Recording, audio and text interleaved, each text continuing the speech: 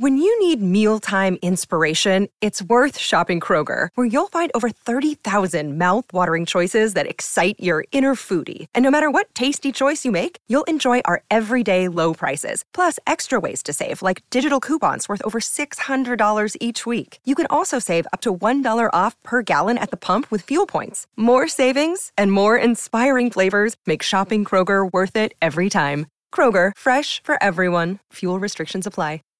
Save big on brunch for mom, all in the Kroger app. Get half gallons of delicious Kroger milk for $1.29 each. Then get flavorful Tyson natural boneless chicken breasts for $2.49 a pound, all with your card and a digital coupon. Shop these deals at your local Kroger today, or tap the screen now to download the Kroger app to save big today. Kroger, fresh for everyone. Prices and product availability subject to change. Restrictions apply. See site for details.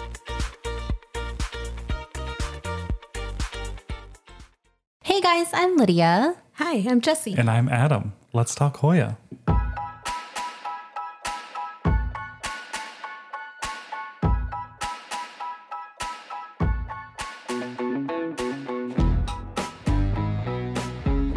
Hello everybody, annyeong. Hola. Hey. Welcome Hello. to Let's Talk Hoya. Wait, we were supposed to do this monotone because that person said that you blow their speakers out in their office and they gave us 2 stars because Oh yeah, because the screaming is unbearable. the So screaming. hello everybody. I thought that was just inside my head. Welcome to Let's Talk Hoya. We are hoping that this episode doesn't bore you, but we're talking about Borneo. So we're Get out. so Puns. excited to have you here today. Do you think this is sufficient to show that person that they can just F off or send us a DM next time? Maybe and we should whisper. Maybe we could figure it out before you give us a really bad review. But if we start whispering, the whisper police is gonna come get us. Anyway, We're No. not bitter about it. Not at all. no. But you know, we never said this was for everybody. So if it's not for you, then it was nice having you, but welcome not back to you. If you hate joy, then sorry. Yeah. Then wrong podcast. But if you decide to stay, Hank is over here trying to light himself on fire. He's like, what is the most I crazy think he thing I thought could that do? candle was food. He was like, something I have smells never good. seen anybody who actually blows out those candles. What do you do? Usually you don't put the lid underneath. You keep it on the side and then you just put the lid on it and then it turns it off and then the smoke doesn't go everywhere. It suffocates the fire. Yeah, but I love the smell of smoke. Oh, it's not good for you. Okay, pyromaniac I was. here. Okay. Borneo. So this was from a Borneo. listener suggestion. We had asked some of you all, or all of you all, if you guys had any recommendations of things that you would like to hear about. And a few of you guys were like, it'd be really cool to hear about like where Hoya are endemic to and the regions and how that affects, you know, your care and like what you're doing. And so we're going to talk about one of the biggest ones, I feel like. One of the bigger ones, aside from New Guinea, Borneo. Yeah. Borneo is a giant island comprised of 3 countries, which has always been interesting to me. It is the only island that is owned by 3 countries. Because you have Haiti and the Dominican Republic, the same island, but it's half and half, you know? Mm-hmm. Borneo's 3, so you have Malaysia in Brunei, Malaysia, and Indonesia.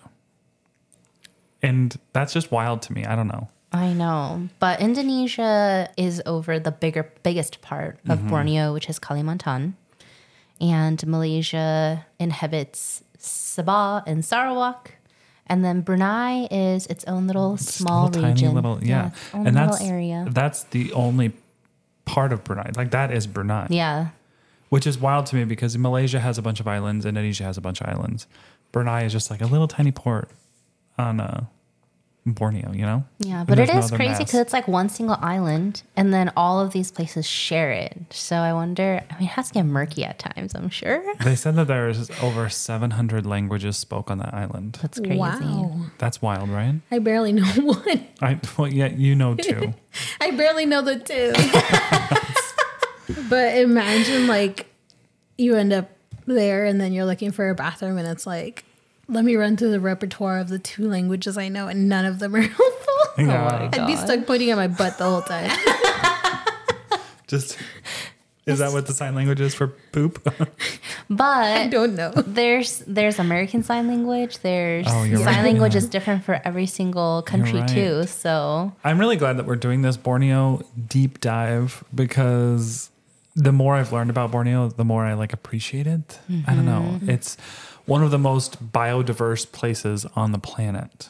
It does sound pretty awesome. It has like about 200 mammals. From what I was reading, 200 mammals, 40 of them are native to Borneo, and 15,000 plant species.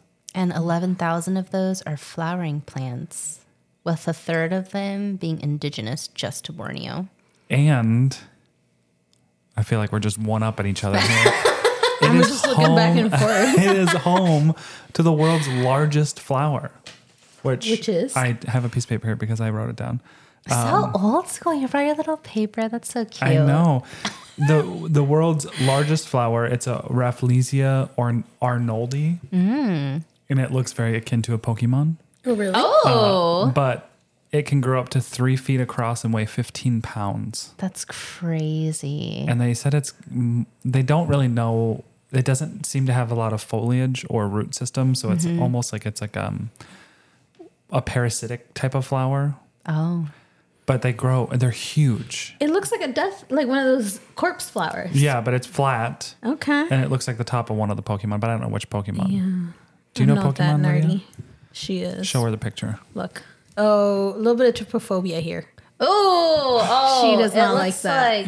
I didn't know you were trypophobic. Yeah, Oh, okay. that's The why I more don't. you know. That's why I don't do begonias. Oh. They freak me out. Did not know that. Yeah, and then I feel like I have spots all over You me. can be best friends with someone and not even know.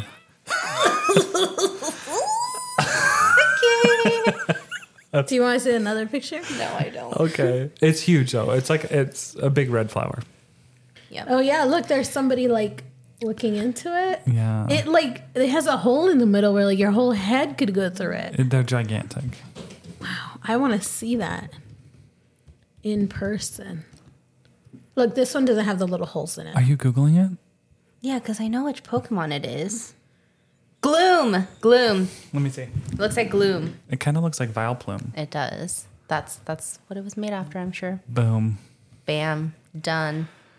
Anyway, so it's wild, third largest island in the world, most diverse place on Earth. And I think we need to go. I found some places that do expeditions, 14 to 16 people, private tours. You stay for like 2 weeks. They have a whole Oh itinerary. my gosh. I really want to. So you thought about it a little bit? I did. I wanna, looked into it. I want to find somebody though that does the expeditions like just for Hoya and go with them. Yeah, true. Because this know? was just a wildlife, but it did show like plants and stuff, but it was mostly for like the different animals on there. But I would rather it be just Hoya. So when it comes to Borneo, there's so much logging and deforestation that's happening.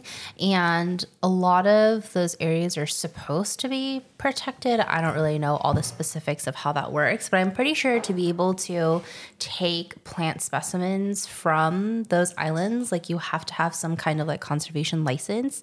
So it'd be really cool to go with someone who's like a part of that. And so then if we like see a new species, be like, all right, go take a cutting of that and let's take it back. And that'd be so cool to be able to be part of that. Yeah. And then Lydia could name them all Lydia 1, Lydia 2, Lydia 3. Do you think you'd be able to handle the bugs though? Because there are some big bugs that I saw. Because the other night, I don't think she would. Because the other night when you were leaving my house, a scorpion crawled along the sidewalk, and the blood curdling scream that came out of you. I have it on video, by the way. Maybe I get used to it. Maybe the key is that I just don't wear my glasses. That would be good. Yeah, and you can walk straight into a snake pit. I would never let that happen to you. I would never even get near one. I didn't know that was a thing, and I don't want to know what that is. Don't tell me. I've got pictures. It's just a pit of snakes, literally like just a pit of snakes. No, I don't know. I would still try it once just to see if I could do it. Yeah. A little bit about like some unique things about Borneo is there is a large, and there's one in Malaysia too, a different part of Malaysia, mainland Malaysia. I don't even know if there's a mainland Malaysia, but regardless, like 10,000 or so years ago when all of the oceans, the levels fell, it left a large saltwater lake in in the middle? Borneo. So there's like a lake in Borneo that's not connected to anything else. It's saltwater, and all of that plant life and those animals, ocean life, are just like kind of stuck there in this little area. And there's a lot of jellyfish there that are now protected, but they don't sting because they have no predators because they're not out in the open ocean. So like as time has gone on, they've lost that defense mechanism because they didn't need to use it. Interesting. Isn't that kind of cool? Yeah, Wow. that is really But cool. also sad because they said now that tourism's like on the rise, it's threatening that whole area. But you know, womp womp. Maybe that's why Mother Nature's making airplane rides so turbulent. Yeah. She wants us to stop touring the world. But yeah, like it's so weird to think about like these plants, like only live there, these ocean plants, because of the way that place formed. And now that's like the only home that they have. That's crazy. But Borneo being like so big, there's so many different environments and climates that are there. But they say just like in general, when you mention Borneo, that it's a equatorial climate, which means that it's hot and humid. Hate that. The plants like it. I don't. Hate that. Was that Hank? I don't know. That was definitely not Hank right there. That was Lydia. Gosh, these cats. Okay. It's going to be Let's Talk Hoya and Meow. Yeah. What are some of the climates? Well, before I went into like the main like forest zones, like I just wanted to kind of mention, because it is an island, but when you start like at sea level, you know, there's like the beaches, there's the sand, and then as you keep on going like up in elevation, it goes from like mossy forest to like drier, you know, type of environment. So it's a very diverse area. They say that Borneo is largely mountainous and it has extensive lowlands, especially in central Kalimantan and Sarawak. But it's also an island that's super rainforesty, and it's a super, super dense rainforest. And there's rivers. Lots of rivers. There's lots of rivers. They say the largest parts of the most navigatable rivers are in Kalimantan, and that's one of the more well-explored areas. But as you go more north, as you go more this way, the island narrows and the rivers become narrower.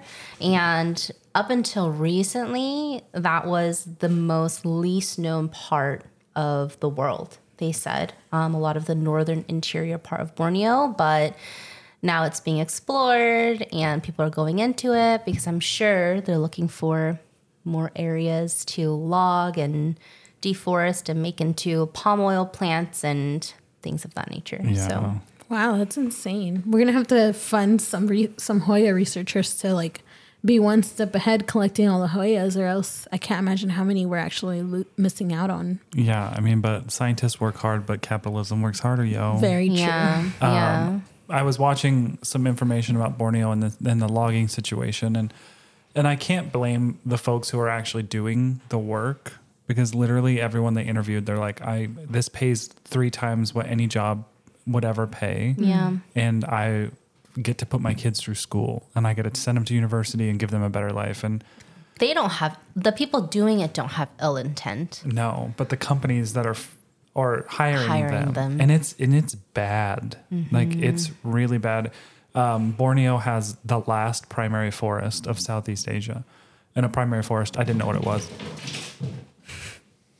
The cats are on It's okay. something. They're going to be in this episode forever. That was one of my cats just barreling up my shelves. Climbing the roof. Shelves that they're supposed to climb on. But anyway, the primary forest is basically just a forest that has been untouched by humans and has survived since ancient times. That's crazy. And it's really sad to know that they're tearing that down. Yeah, and you were saying about the orangutans. Yeah, that's one of the last places that they live in their natural habitat. That is so freaking sad. But there's also lots of tribal, not tribal, but tribes like that are in people the that are middle being of the affected too. forests. Yeah. And they're literally just like putting their houses on trucks and driving them out of there. And it's just Wow. like, what the heck? That's crazy. Just to pillage the resources of wood, like diamonds, gold. Like I know that it's an island, it's going to have a lot of resources, but come It's so on. sad. Just like that natural habitat, how beautiful it is, how diverse it is, and you're just losing all of it. Like all of that Yeah, 'cause beautiful someone just nature that's doesn't there. care. Yeah, it's just gonna be gone. Oh man. But with Borneo being a rainforest, there's two main characteristics when it comes to the environment, which I feel like plays like a big role as to why our Hoya are the way that they are. But one of the biggest characteristics is there's two main seasons in Borneo. And one is that there's a period between October and March that they call a wet monsoonal period and heavy rain. But any other time besides that time period between October and March is considered the dry period. Really? So then during that time typically is when there's drought and no moisture, no rain. And so they're saying that, Hoya are adapted to have like the succulent like leaves to be able to go through those periods of drought. And so if you think about it, like totally makes sense. Yeah. And why probably a lot of them like go on like tree bark, moss, like they're going to latch onto other things that maybe also collect water so that even if they dry out, then there's a little bit more to tap on nearby. Tap on it. That's why they can handle my depression stuff. Yeah, for sure. But in Borneo, there's 9 main forest zones that are typically like 9. Wow. Yeah, so we're going to start at sea level and then go all the way up into the highest elevation, which I believe the highest elevation is 3,700. All right, I've got my hiking shoes on. Yeah. Dang. I know. And there's different kind of Hoya in every single zone, and some are found in like all of them, like Verticillata, who's like a trooper, lived through literally anything, Yeah. apparently. Except for my house. Verticillata is the Twinkie or the cockroach of the plant world. Yes. Yes. I actually read there's caves in Borneo. And one of the caves is known as like Cockroach Cave because of the amount of cockroaches that live in there. And with our luck, that's where we'd end up at. We're going to start at sea level. So at sea level, from sea level to 30 M. When it says M, is it meters? Okay. Yeah. So from sea level to 30 meters. Real quick, whenever you're looking at like Hoya publications, it will tell you like the location, the geographical location. And it usually says like 30 M ASL. Oh, what's which that? above sea level. Wow. But you Google ASL and you're just going to come up with American Sign Language. But I was like, what can this stand for? And then I was like, above sea level. Because that's usually which is after a meter. Wow. The more you know. Yeah. What an educational podcast. We're done for today. Thank you, Adam. So the lowlands goes from sea level to 30 meters? Yeah, so it's from sea level to 30 meters is the coastal seashore, heath forest, and island vegetation. So basically what that is, it's the coastline of the forest. So like the outer perimeter of the island. The coastline also has, it's called a coastline heath forest. So basically what that is, it's the moist forest, but it has that sandy soil with very, very poor nutrients. But this area doesn't have too many Hoya, but some of the ones that you'll find there are like Spartuoides, Cipitangensis, Diversifolia, Imperalis, Commingiana, and Verticillata. Nice. Wow. Which some of those, it's really surprising. Diversifolia, I'm not surprised because it's like a weed. But like to some people. Spartuoides? Yeah. I'm like, okay, you cannot live in pond here, but you can live in like sand.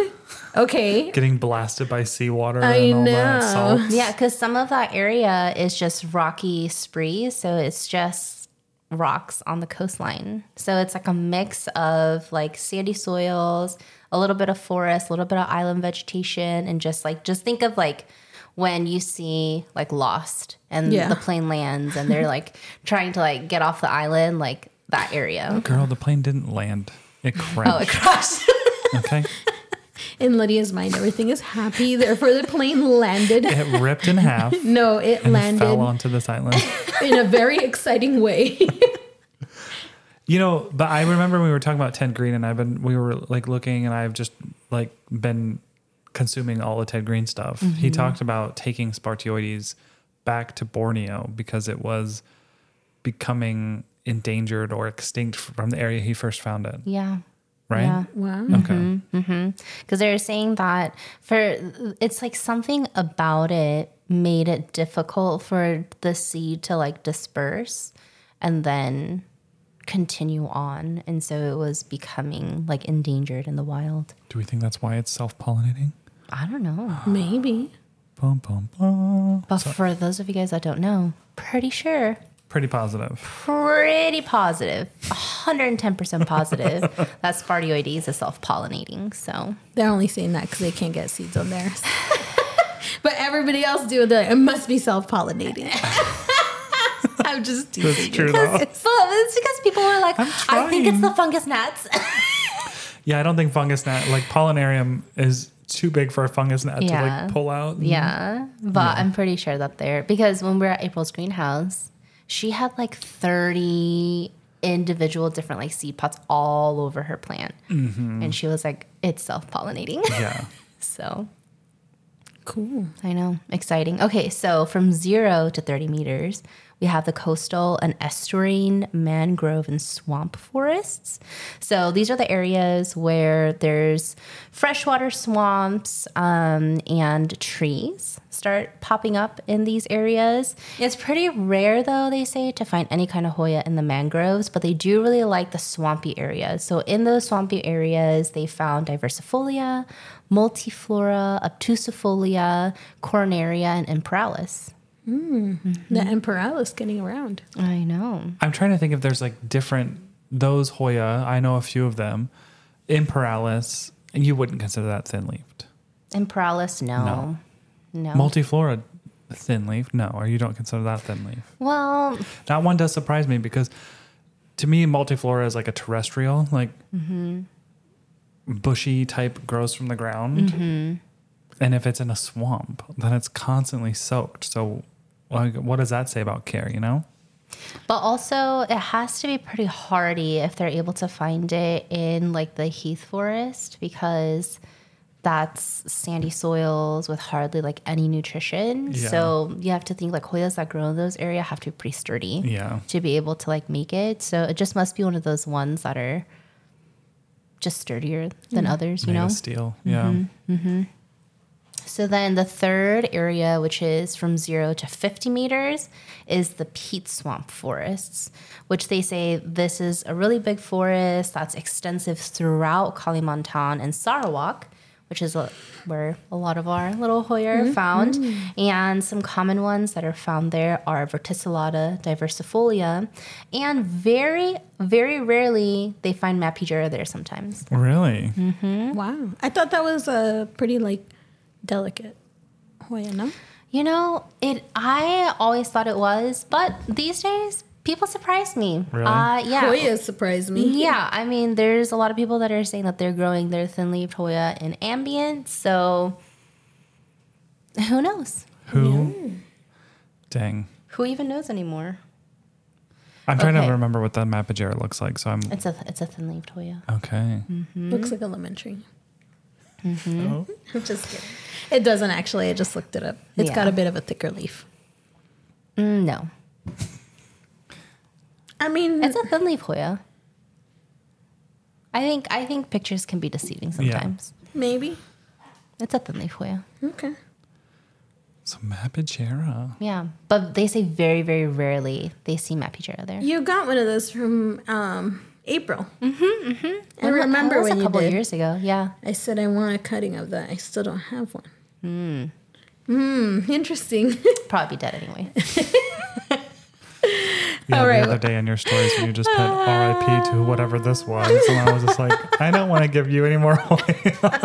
You know what Hoya that was? That was the one that TGP bought me my first Christmas. Oh, dang. What was that? Was it a... I don't remember. It's something variegated. Wait, yeah. Well, yeah. Oh, it was. variegated. Oh, no. That was your DACA-versary gift. Oh, yeah, Remember it that was. for the DACA renewal? Yeah, it was. Well, TGP got me that one. Hey, it lived a while because I'm on like 2 DACAs later. That's true. That's true. Woof, woof. There we go. It gave you joy. It did. It really did. It is. Yeah. Okay, so the first one, upwards to 300 meters. Now we get to the dipterocarp mixed lowland and riverine forest, which dipterocarp is a specific type of tree that we're seeing up until like this point in the forest, and they're very widespread up until a certain elevation in Borneo. But basically the lowland dipterocarp and the riverine forests, which basically is, there's rivers flowing, there's these nice big tall trees there, and it's a fan favorite of Hoya. There's a lot of different species that scientists have found here, 17 plus different species here. Dipterocarpa, I was just looking it up to verify, but those kind of trees that have the very big, like buttress type roots that almost like little walls that like curve. Those are so cool. I found one in Hawaii. It looked like a toilet. Well, Well, I think everyone needs to know, did you? No, I did sit on it, but I had my clothes on. Okay. but there are these like big trees, and they create a nice shady area, have really nice understories with a lot of different strata and shrubs. And so Hoya just really like being there, being underneath the canopies of the trunks.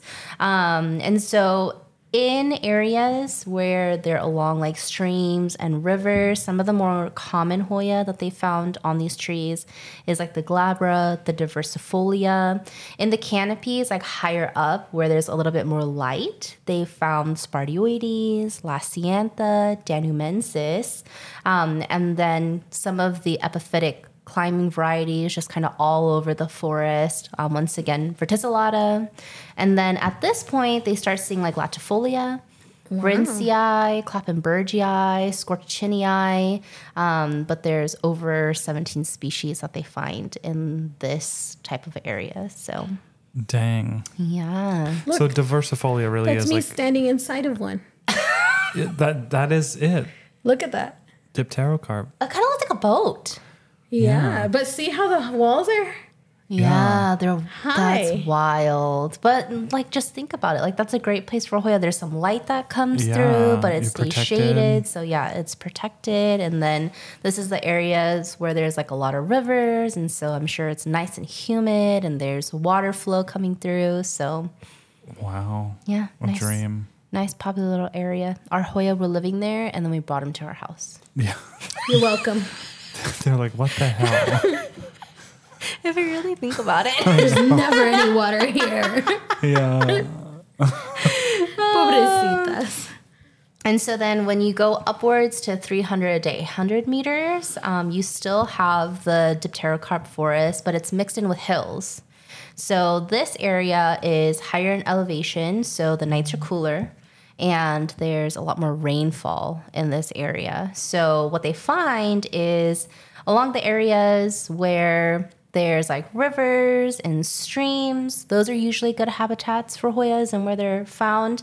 But they also see a lot of them on the east side of the slopes where there's more sun that comes through for Hoyas as well. Oh. So, and they said the east side is also where there's higher moisture and more rainfall, and the temperatures get cooler at night. So there's a ton that are found there. There's ignorata, medinellifolia, That's your, Semananiana. that's one of your, Which these are like thinner-leafed Hoya. Beccariae, acicularis, chuiorum, Weimaniae, lambii, clemenciorum are common ones that they find in that area. Wow. wow, at Lydia just like rolling those off her tongue. Yeah, just boom, boom, boom. I know. Alrighty, so then when we get into like the 800 to 1200, which I feel like at this point is like the mid zone of the forest, you hit the upper hill forests, which just like the mixed hill, with that increased altitude, you see more rainfall, temperatures get even lower, and now there's less dipterocarp trees that are coming through. So you're seeing oak trees and a lot of different kind of trees that are starting to grow in these areas. And they said that there's not too many Hoya here. And what you do see is in the canopies of some of the other trees, some of the Hoya that they found are the Naihusi and Hamiltonorium. Wow. Naihusi. I know. That's the one that Toriel found, right? Yeah. So she My was girl was really going. hiking. Yeah. Because at this place, the upper hill forest. So you're like, Yeah. I get about Making 30 it feet up in, there, find me a like- diversifolia, be like, time to go home. I'm not climbing this mountain. Yeah. And Toriel was like, vamonos, andale. she's like Up, going up, up there. Wow. So then from there, we start hitting from 1200 to 2200 elevation, and you're starting to hit the mountains now. So this is the lower montane to upper montane forest in that area. And this is when the Hoyas, like you start seeing less and less of them. Especially in this area, it's like right before you're hitting like outside of the clouds. So it's super cloudy, it's misty, the temperatures are really low, there's a lot of wind, there's a lot of condensation. And so there isn't too much going on, but they say because the temperature is lower, there's a lot of like leaf litter and organic matter that takes a long time to oxidize and provides good nutrients for the plants. So there are some Hoya that they find there, which actually kind of surprised me because some of these are known to be very finicky, like Corymbosa, Hamiltoniorum are known to be pretty picky Hoya. Telesmoides, and Naihusi and Retrosa are also found in these areas. Wow. So would they be getting a lot of light? They would not be getting a lot of light because And it's it like would- right where the clouds are. So it's always mostly covered by clouds. And temperatures would And be cold. yeah, like in the midday, there's a lot of mist that comes through. The temperatures are always low and it's windy and there's a lot of condensation. So I'm sure it's like very humid, but it's not like a lot of light or anything like that. So I wonder if those would be better in an environment, like in a cabinet Like lower that light. didn't have grow lights, but was away from a window. And like super high It'd be humidity. interesting to try. Yeah, I actually just recently got a Hamiltoniorum. Are you going to stick it in a not very bright area? It already kind of is. It's like the furthest away from one of my grow lights, and it's just sitting in a little corner in like 90% humidity. But the foliage is fuzzy. I want to see. Gosh, you just keep getting all these new Hoya that I'm like, we don't even talk about it. It's like I don't even know you anymore. So here we are. I was gonna choose Hamiltonorium, because it was like Hamilton, Like Hamilton. like the Broadway show. Yeah. Oh, that was a good one. Yeah. Hola, Hoya friends. So we launched our Patreon, aka Peduncle Pals. It's been a joy connecting more with all of you, chatting in our Facebook group, and sharing more behind the scenes through our exclusive Patreon episodes every month. We're blown away by your support, and we're so grateful for every one of you that is joining us on this club. You can subscribe through our Patreon link through our Instagram bio, episode descriptions, or show notes. See you there. Looking to elevate your gardening game this season? Well, look no further than Coast of Maine, your go-to source for premium organic soils for over 28 years. Organic approved and sourced from oceans and farms, their full range of garden and lawn products are designed to restore roots to the natural world. So picture this. You're struggling with lackluster soil just like I did last year, and your garden plans just aren't thriving. and that was until we discovered Coast of Maine. Their products infused my soil with the healthy microbes and nutrients it was craving, resulting in vibrant outdoor plants that practically thanked me for the upgrade. Omri listed and crafted from natural ingredients like lobster shells and fish bones, their products not only nourish your plants, but also your peace of mind. Are you ready to take your garden to the next level? Coast of Maine believes in nurturing relationships with local retailers. That's why their products are carried by local retail partners who provide advice and insight, not just found in big box stores. And Coast of Maine knows, from beginning to expert, anyone who takes a hand to the land has something to offer the growing community of gardeners everywhere. Their products make organic gardening simple and approachable for everyone. Let's get growing together. Visit coastofmaine.com today. That's coastofmaine.com. All right, so now we're almost making it through. To the apex, we're almost to the top. So I'm already this tired, is, guys. All this hiking. So this is like right in the middle of one of the hills at about like 500 to 1,000 meters. And it's characterized by heath forests, but it's different than the coastal heath forests because the coastal heath forests are like much more sandier.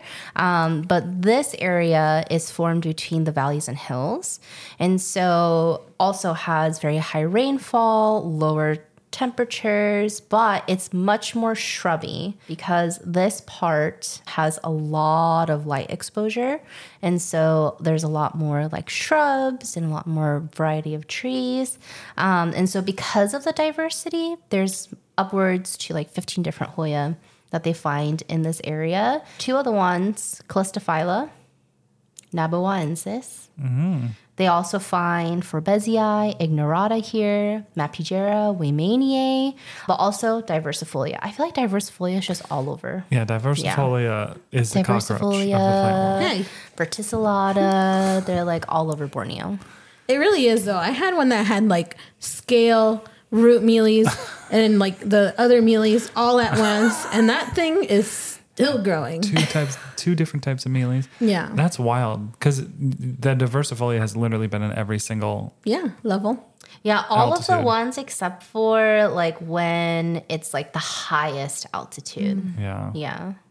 Wow. Which is really surprising because I feel like in like those like very, very like higher altitudes, less light, like the Verticillatas and the Diversifolias would be there.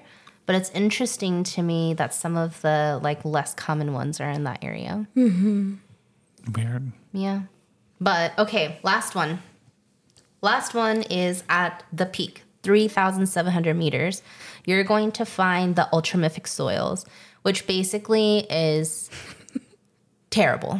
Okay. The most terrible. So ultramorphic soils are characterized by being high in magnesium, low in calcium. They usually have a high level of heavy metals like nickel, and they're Metallica? super low.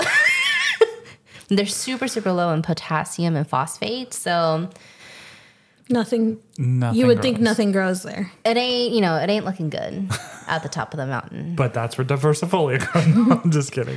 Actually, so there's usually not a whole lot of Hoya that are common here, or even like a lot of vegetation. They say even the trees there and the shrubs are super stunted because the soil conditions are so poor.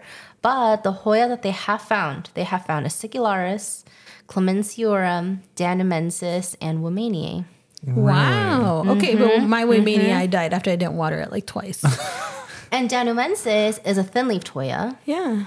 And then Clemenciorum, As a babe. yeah, one of those prehistoric, prehistoric dinosaur looking. But Acicularis really surprises me because Acicularis has always been very, very tricky for me to the point that I don't even have one anymore. So Acicularis. Is that the very like long needle shaped yes. foliage? Because I think I wanted one of those at one point. I was like, oh. So maybe what it really needs is just a little bit of abuse. No nutrients, no nothing. Stick it in somewhere and Jesse, do you got room? Yes, I do. I just got rid of a variegated Weymania. I just evicted a bunch of dead stuff. Last week, I was like, what was this? Bye. oh But I know that was a lot of information, so we'll be sure to, do a little Spark Notes edition of this in our show notes. But it's so interesting. Like, this is one area that we're looking at, and there's so much diversity. There's so much, like, different Hoyas there. And some of us have these in our homes. Like, we have a little bit of that. Dios mío. Patches? Look how big her tail is. Finish your circle for us there, Jesse. That moment of inspiration. No, I was just saying how it's so wild, like, that this is a single island. So much, like, diversity in, like, the terrain. So much diversity in the types of Hoya you can find there. We have that in our home. It almost inspires me to be a better plant mom so that... like, I could collect something from all 9 levels of Borneo. Oh, yeah. That'd be a cool project. Okay, if you have a Hoya that was from, like, getting ultramorphic soil or whatever, it's in a better environment. Yeah. But just think, some of your, Hoya, its ancestors lived in a beautiful forest, and now it is begging for water every day from you. Side note, ultramorphic sounds like it's pretty good soil. Yeah, just the name it sounded like the Terminator soil, or like... Well, I literally just told you guys the worst soil ever. I know, but it sounds cool. Yeah. Oh, man.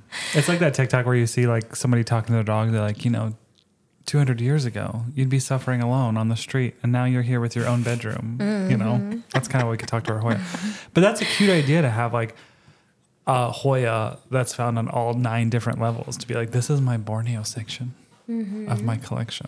These are my Hoya from Borneo. So speaking of Borneo, though, there's so many different species that are from Borneo, and I feel like there's, like, more and more. I mean, there's definitely more and more being discovered, because there's a lot of, like, unknown, like, unnamed species that we see even in the market now, and they're just called species Kalimantan, species Sabah, species Borneo, because they're named after the locality, but they haven't been published. Like, we don't know the name of them yet. But as of 2022, there are 76 different species and 3 subspecies that have been published out of Borneo.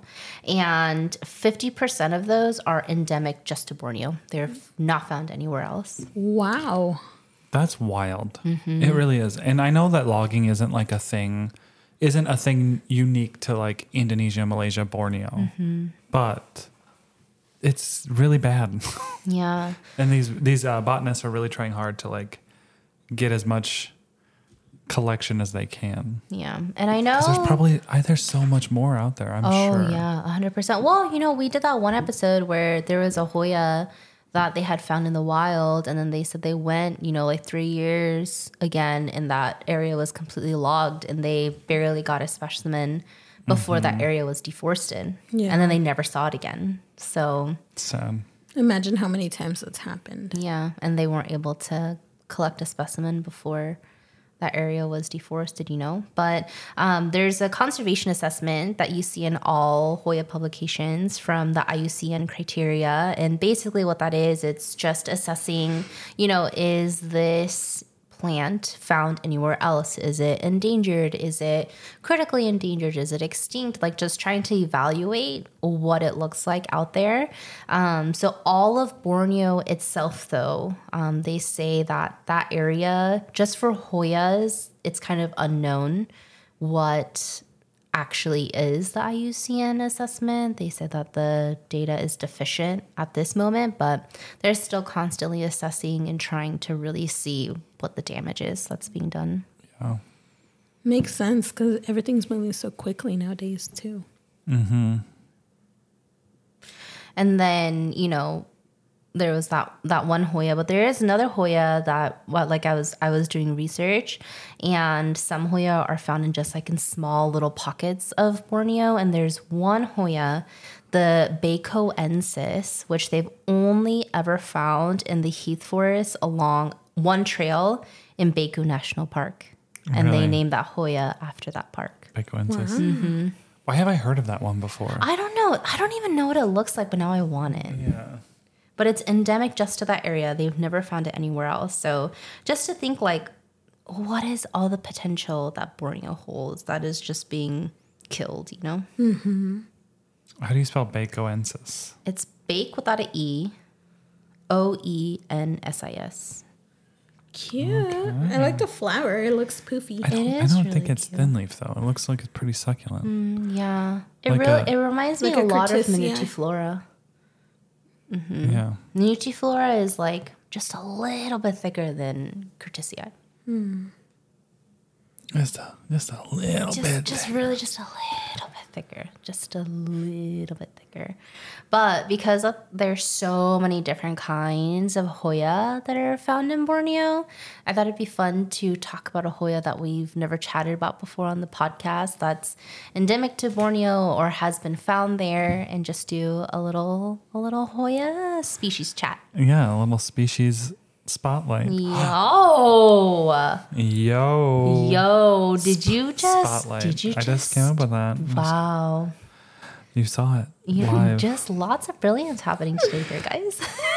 So what's a species you would like to spotlight, guys? What do you guys have? Okay, so I was gonna call this Beccarii, but you said that name. Beccarii. But you said Beccarii. Is there a different one called Beccarii? I thought at the beginning, maybe you didn't. Oh, Beccarii. Okay, but it's named after Beccari. Bassari? He's Italian. How Bassari. it would be Bassari, Bassari. right? Because Italian doesn't have the k sound, does it? You're right. Yeah. So Okay. Bassari. Keep They that do open. have though. the k sound. They do in Italian? Testa de cucuzza. Hard-headed. Oh, maybe it's Beccarii. Okay, I'll go. Okay, you Well, choose we're not professionals in any Yeah, sense. So this is our sad attempt. but I'm not an idiot. That's where you both say, no, you're not. Of course So what's not. the Of one you course have to you're talk not. about? Wow. Just kidding. So the one I wanted to do a little species spotlight on was Hoya beccarii. And it's named after an Italian botanist who is one of the most decorated, it seemed like, of Malaysian flora. So a stud. Have you seen a picture of him? Well, I looked up a picture when he was younger, but he was still a stud in that picture. Look at This that one? beard. This one. Look at that beard. You're saying smash on this one? Smash or pass, Jesse? Pass. Same pass. Okay. That's like my grandfather right there. Okay, but you know Anyway. what? If it's smash for you, not to yuck your yum. Yeah. I don't know if it's. I love don't that know for if it's. you. I don't know if it's smash for me, but I'm impressed by him. It's not a pass, so But anyway, Hoya beccarii. Now, the reason I chose this one is because I saw the flowers, and I'll give you guys time to search it. I'm looking. But Wow. this Hoya, 1, 2, 3, cute. It's octopusy. yeah, this Hoya, it's octopus. One of the unique characteristics of this Hoya, and this isn't the only Hoya that's like this. There's others out there, but this one is concave. Also, those peduncles are like all different lengths. They're all like. Well, that's a pedicel, but we'll get to that. Oh, okay. Sorry. Continue. But it's concave, so you know that like most umbels of Hoya, if you're just talking about the normal ones, it's either like a ball, or it's flat. Oh yeah. But this one's concave, meaning like the shape of it is almost like the flowers are sitting on an upside down bowl. Like an umbrella. Like if you're underneath an umbrella. Underneath an umbrella. Yeah. So the pedicels Under of my umbrella. the pedicels, which is each individual flower is on a stem. That is a pedicel that's attached to the peduncle. And the pedicels on the outer flowers are a lot longer than the pedicels on the inner flowers. So it's almost like if you're looking at it from below, it looks like a firework. And as soon as I saw it, I was like, that's the coolest little flower ever. And now I need one. But the leaves are akin to like, I want to say you're like Hoya Rebecca, Hoya lacanosa, like nothing. It's not like you're going to see that leaf and go, oh, this is like so cool. It's a very like General looking. shaped, general looking Hoya leaf. But that flower, I love that. Although if you like that leaf shape, you go Glen Coco because everyone's always yucking on my thin leafed Hoya. Yeah. And I don't mind that leaf shape. I mean, I don't deal with that leaf shape to get that flower because that Yeah. flower is cute. And when I say it's octopusy, it's like an octopus. Tentacles. Like it's got the like many legs. It's octopus-like, yeah. Yes, octopus like. I love that. That's so cool. It does look like a little firework. They say that the inner surface of the corolla is pubescent. Yeah. So it's common throughout the distribution area. So it's common throughout Borneo from lower levels up to 1,000 meters above sea level is where you can find this one. But it was often confused with another Hoya. It was often confused with Hoya revoluta. And they think that it's because the people who first named revoluta, they were actually looking at specimens of the Beccarii. Oh, because and they got confused. The pedicels of the revoluta are not long, but the pedicels of the Beccarii are. And all of the documentation or the publications that talk about revoluta mention like the length of the pedicels.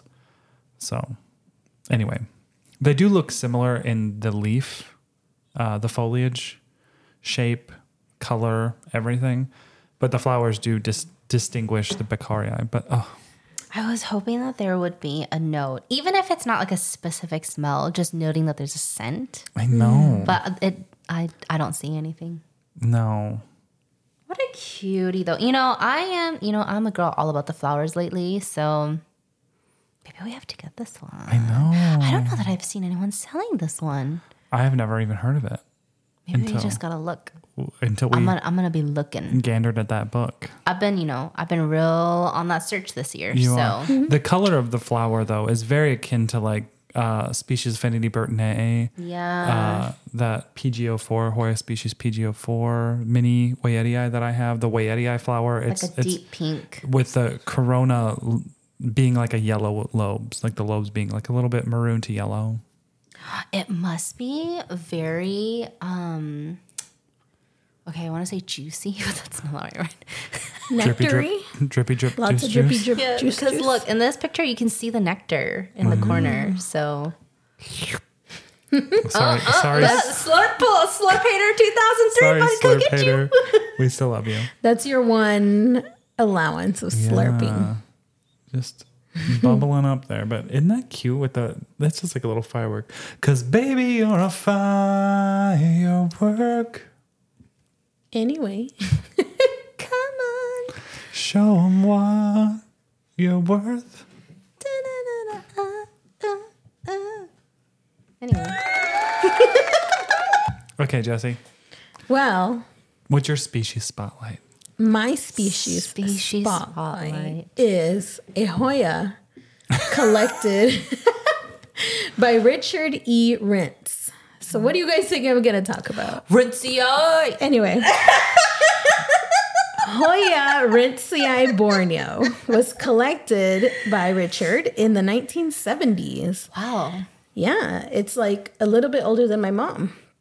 And it early on was like in the same group with Hoya elmeri, erythrostema, and mindorensis, but it was separated eventually. It's got elliptic to ovate leaves, good conspicuous venation, and the flowers are ivory white or light yellow. They're so cute. They are very cute. With the exception of the inner process of the corona lobes that can be purple tinged. So I think this is a really cute, cute flower. Okay, I have to mention. So, Rintzii, they're saying, was found in the lowland dipterocarp and riverine forests, which usually is like very, very shaded and canopied, which makes sense because Rintzii, if you give it too much light, it gets the That purple coloring, what's it called? Anthocyanins? Yes, it gets the anthocyanins on the foliage. And so that makes sense. It's probably really sensitive to light because of the environment that it comes from. Because I'm sure in nature, if it's in like the lowland and by the rivers and under canopies, it's not getting a ton of light exposure. So Yeah, it does say it's been found across peninsular Malaysia, Sumatra, and Borneo. But even though it's like in several areas, there's not a lot of the plant in those areas. So it's still considered like not widespread, not common. And then it, like you said, it's found 500 meters above sea level along the rivers and draping trees. So it kind of likes a shady area. And it can be an epiphytic climber on the trees, stays closer to the rivers. And so it's more humid too. So the interesting thing, we've talked about Wendy before, who's at show.me.your.leaves on Instagram. Hey, Wendy.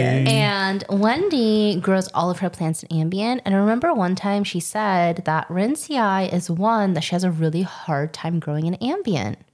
So Really? I'm wondering if this is one of, because, Hoya can adapt. And they can adapt to being in a different environment than where they're originally found. But I feel like some Hoya have a harder time. So I'm wondering if this is one where you need to mimic a little bit more of that natural environment for it to be more successful. So we should ask our listeners if they're growing their Rinsei in ambient or humidity, and then post a picture and tag us in it so we can see like the difference. That would be interesting. Yeah, because I killed mine very quickly.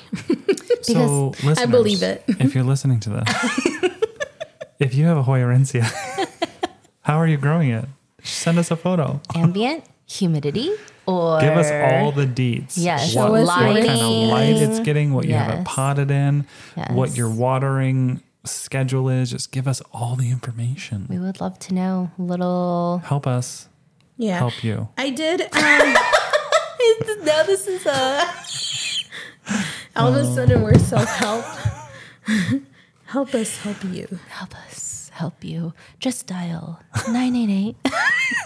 Yeah, and along with what we've already been talking about today, the publication does say most of the original collecting localities of Rinsei on the outskirts of Kuala Lumpur have probably been lost to development. The species is nonetheless common in cultivation, and therefore the conservation status is assessed as least concern. So they'll say least concern conservation wise if it's common in like household collections. So even though you can no longer find it in its natural habitat, but you can find it in abundance in greenhouses and all of that, then they would. I mean, I guess it makes Because sense. it's been conserved at that point. You're right. Yeah. But it just still Hopefully. sucks that it's like Not in nature. never going to be in its Yeah. original place that it Yeah. occupied. Because if you think about it, I mean, if you weren't a plant collector, I guess you would just be like, like, what's the big deal? But really, like, even if you think like animals, I mean, it's sad that. Is there a scorpion? That scorpion that was by your front door the other day, bro, it was this big. That was a big scorpion. You have to admit it was a big scorpion. I already mentioned that on this podcast. Yeah. Were you not listening to me when I was talking about it? And this is off record. What if he saw a scorpion? He didn't. He's watching Patches, You know that and the Patches bigger is scared to go in the there. bigger the scorpion is, the less it hurts. Yeah, but they look stung by a scarier, baby, though. and it paralyzed my whole body. So. I remember that. That was in high school. So you'd be fine if that big old guy got you. The things that happened to you in high school. Anyway, Sorry. Yeah, you were literally in the middle of a thought, and I was just like, because I didn't know what Hank was doing. yeah, I thought he was gonna leap on her. Lion King scene. We were Yeah, talking like about conservation. if you were to see animals in a zoo, like it's not going to be the same as seeing them being able to live out their life in nature. Yeah. You know, it's almost as if like if we were confined to our bedroom for the rest of our life and never being able to go out, not even to the living room or like anywhere, you know, it's just not the same. So it's still sad. So Lydia, what Hoya are you gonna spotlight today? Jesse, you crack me up so much. Because you really are like helping move the story forward, but every time you help move the story forward, you're like, so Lydia, what are you? You get so prim and proper. All right. What is the next topic on our agenda? All right. No, for real. We need to get to Lydia's species spotlight. What's up, Lydia? Species spotlight. Okay, so classic Lydia. I had to choose me a little thin-leaved Hoya because I love them, you know, so much. So Hoya chuyorum. I was just waiting to do it. I could tell. It was almost like that one time where I did the intro and you like bit into my part of it. Anyway. Hoya chuyorum was named after Dr. Stephen Bosuana. And although it seems like it has nothing to do with his name, they actually used to call him Chu. So, yeah. I bet he chewed with his mouth open, and I would hate that. Maybe he did chewing tobacco You're right. Or sunflower seeds. Who knows? But this is one that was published in 2014, found in Borneo. It's a branching thin-leaved Hoya.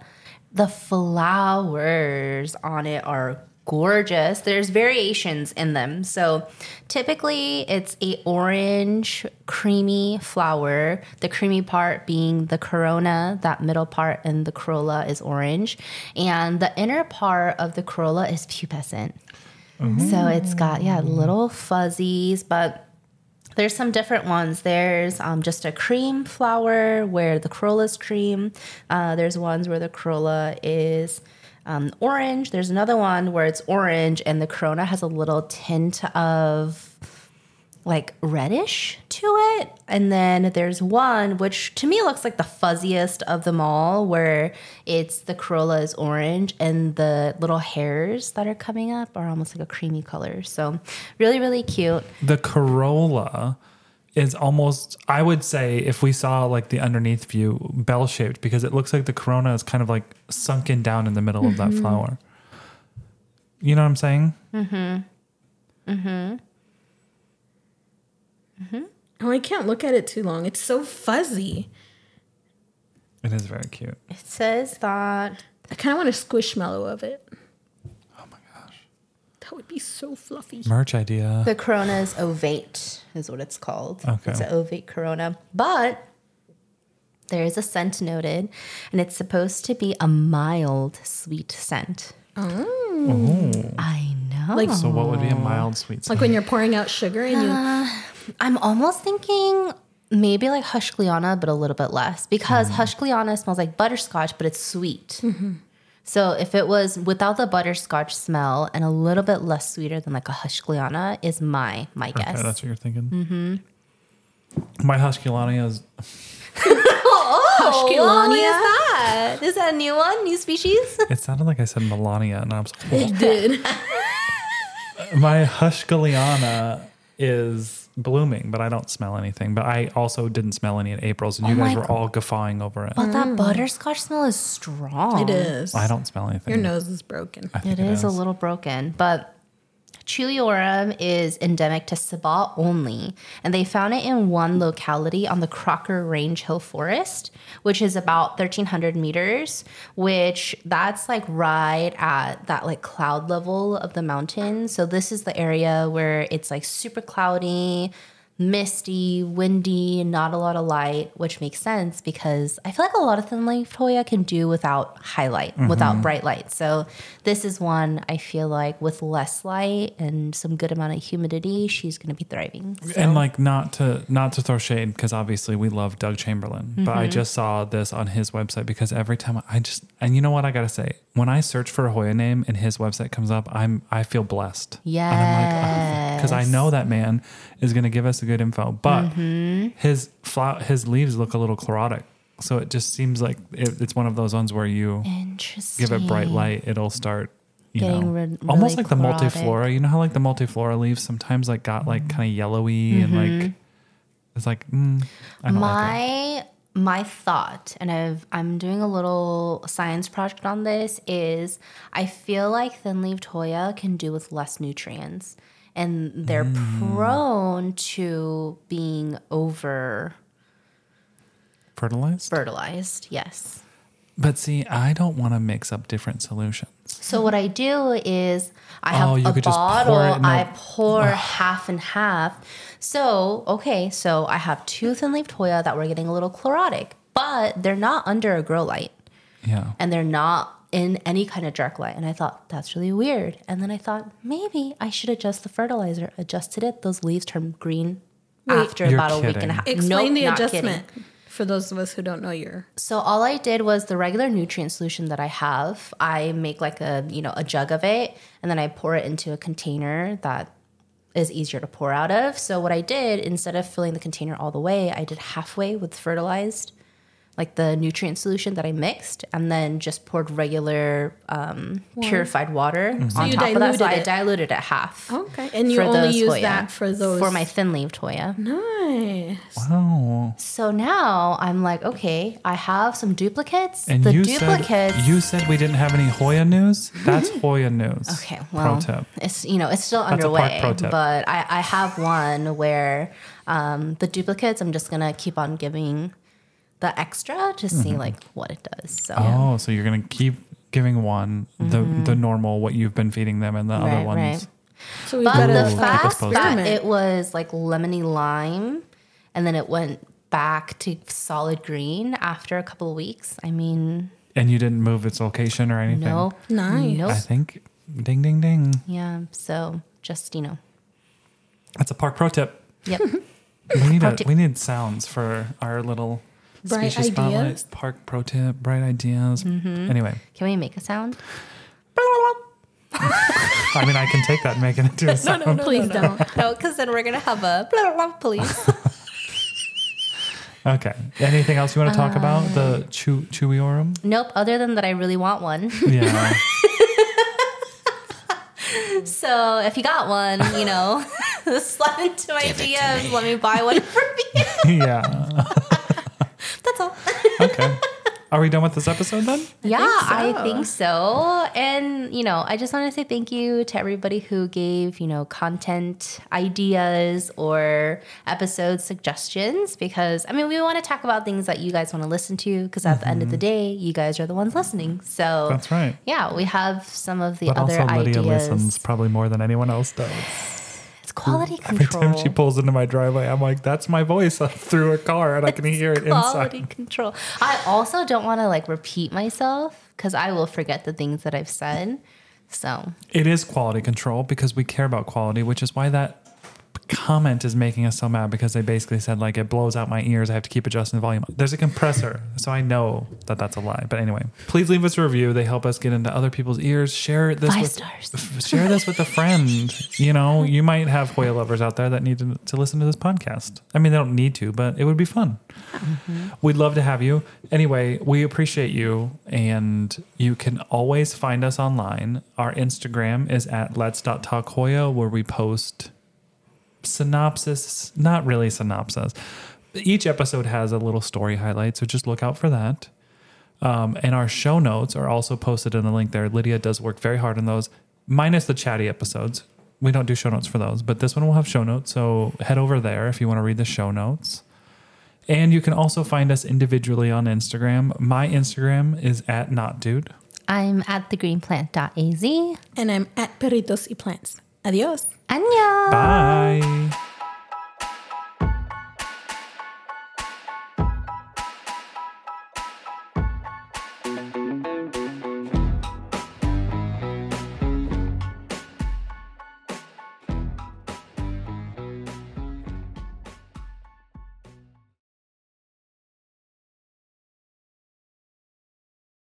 When you need mealtime inspiration, it's worth shopping Kroger, where you'll find over 30,000 mouth-watering choices that excite your inner foodie. And no matter what tasty choice you make, you'll enjoy our everyday low prices, plus extra ways to save, like digital coupons worth over $600 each week. You can also save up to $1 off per gallon at the pump with fuel points. More savings and more inspiring flavors make shopping Kroger worth it every time. Kroger, fresh for everyone. Fuel restrictions apply. Save big on brunch for mom, all in the Kroger app. Get half gallons of delicious Kroger milk for $1.29 each. Then get flavorful Tyson natural boneless chicken breasts for $2.49 a pound, all with your card and a digital coupon. Shop these deals at your local Kroger today, or tap the screen now to download the Kroger app to save big today. Kroger, fresh for everyone. Prices and product availability subject to change. Restrictions apply. See site for details.